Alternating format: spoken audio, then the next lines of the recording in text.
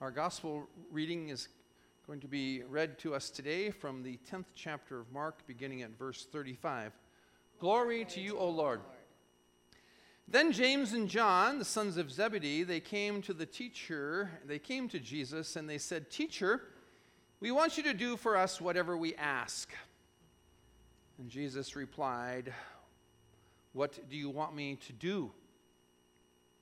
And they said that they would like him to let one of them sit at his right and one and the other at his left in glory. And Jesus said, "You do not know what you are asking. Can you drink the cup that I drink, or be baptized with the baptism that I am baptized?" And they answered, "We can."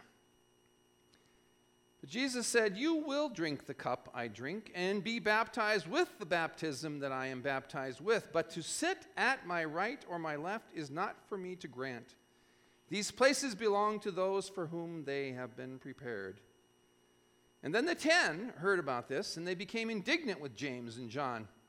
And Jesus called them together and said, "You know that those who are regarded as rulers of the Gentiles lord it over them, and their high officials exercise authority over them.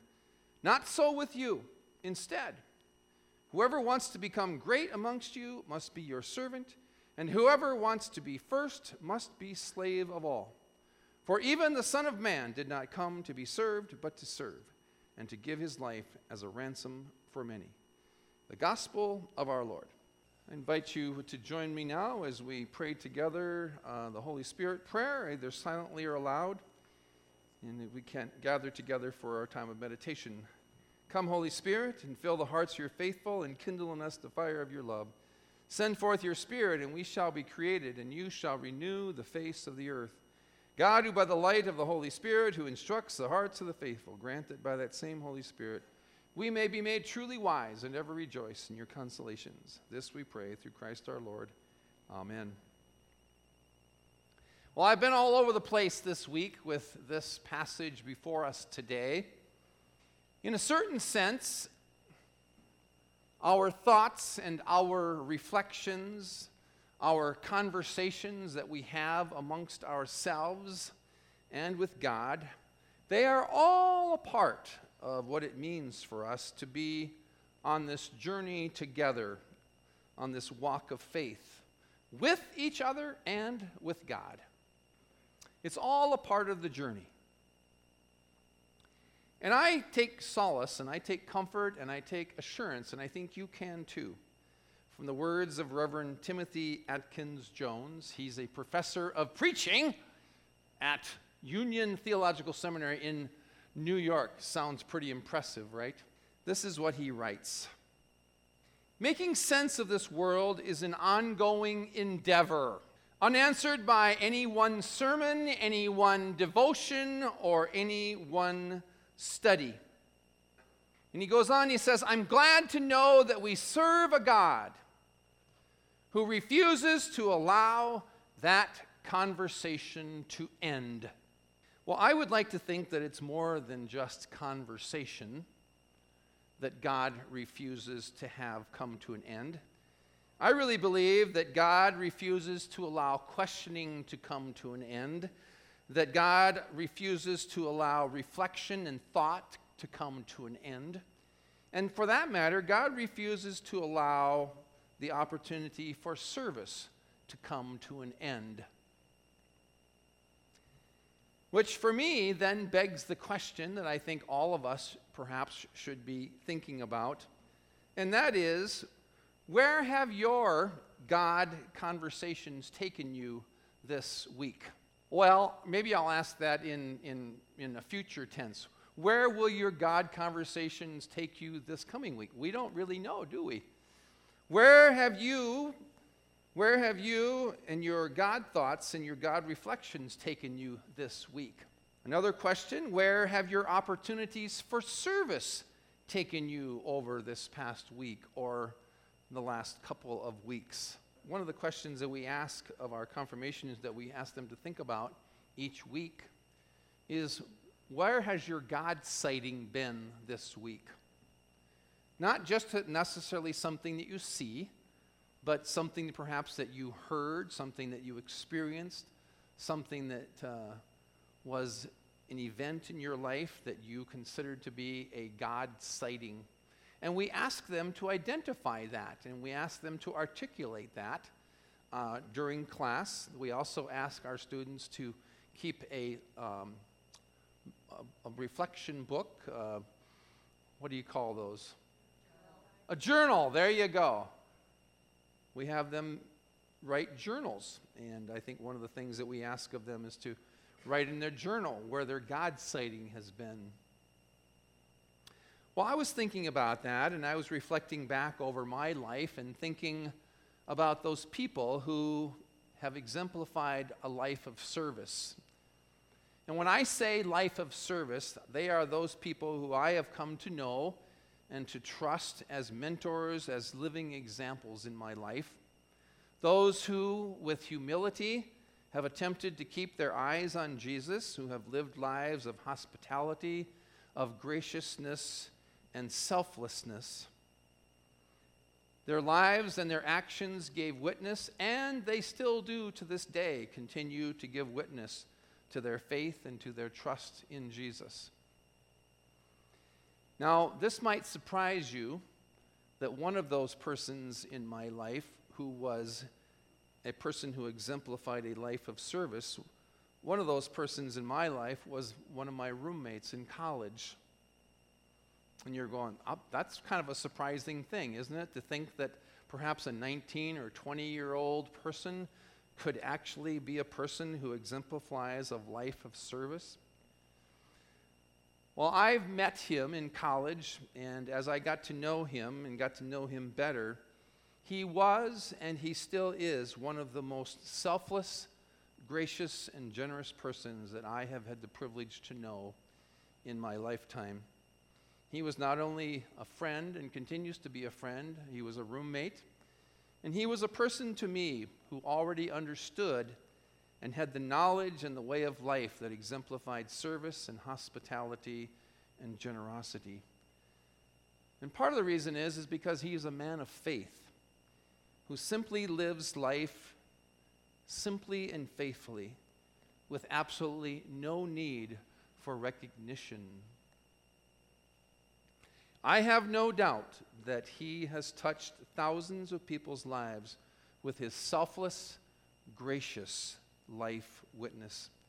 And I count him as one of my very early mentors, along with a number of other special people in my life who have never sought recognition for what they have done. They were people of faith, and many are still living today. They're living examples and people of faith who continue to be teachers and mentors. Bud Hawkins, many of you know Bud Hawkins, one of our oldest members here. He quoted his pastor this past Tuesday in Men's Fellowship, a pastor that he had. It's quite amazing that sometimes pastors actually say something that people remember and can be quoted years later. Well, this is something that he remembers his pastor from Salem Lutheran out in Florida, who said to him a number of years ago in one of his sermons. He said, "Everything that needs to be done in this world could be done were it not for recognition." Think about that. Everything that needs to be done in this world could be done were it not for recognition. Get out of ourselves, huh?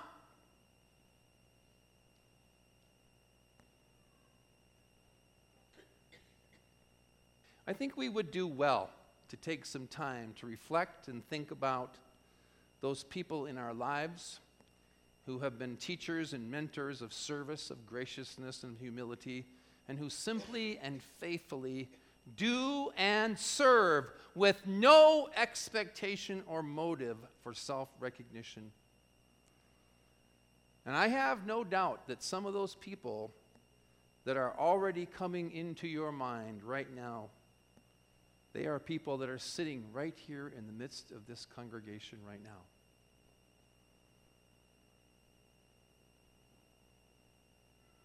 As the words to the hymn, "Will you let me be your servant?" the words express, we are pilgrims on a journey, we are travelers on the road. We are here to help each other walk the mile and bear the load. I still find the words of David Lose. David Lose is a professor and now a pastor of a fairly large Lutheran congregation in Minneapolis. He has written many, many inspiring things, but this is one of the things that he wrote that has continued to challenge me and to continue to encourage me on my journey of faith. He says that Jesus' whole life, including his self-sacrificing death, challenges not only our assumptions, but the very powers that be with the surprising and life-giving revelation that as we lose ourselves in service, we find ourselves living more fully than ever before. As we lose ourselves in service, we find ourselves living more fully than ever before. And then he goes on, he says, it's an example and sacrifice that was validated in the resurrection, and for that matter, it is also validated in our own lives as we give ourselves away in service and love, only to discover a depth and a quality of life we'd never experienced before. I think that is a thought worth contemplating and challenging ourselves with, that as we lose ourselves in service, we will find ourselves living more fully than ever before. And I would hope that you would take some time to think back and reflect upon your life and those times and places when you have completely given of yourself with no expectation of recognition whatsoever, and perhaps begin to realize that, yes, it was a time in my life when I was living more fully than I ever was before in that service. And you probably still are. The other thing that I have been cognizant and mindful of is the reality that for some in our midst, they have come to that point in their life's journey that makes it more difficult, if not impossible, for them to be of service to others any longer. And it's either because their physical capabilities or their mental capacity is limited to the point that they now, more than ever, need to be a receiver of our service and our help. And I think this is where we need to remind ourselves again of the way of Jesus. When we look back on the life of Jesus and we see the way in which he stood in solidarity with people who were in pain. Jesus did that all the time.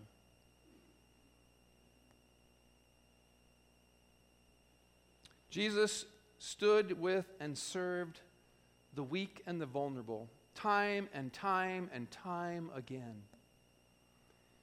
And for many of us, the day is perhaps coming when we will reach a point or have a time in our lives when we will need the help of others and the service of others. And may we have the grace to let others be our servant in our time of greatest need.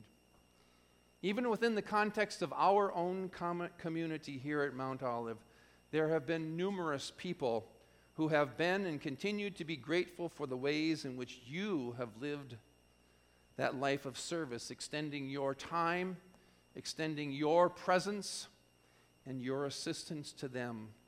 And on behalf of all of those people who have been recipients of your service, of your kindness, of your empathy, I want to say to you, thank you. There's one thing I know for sure.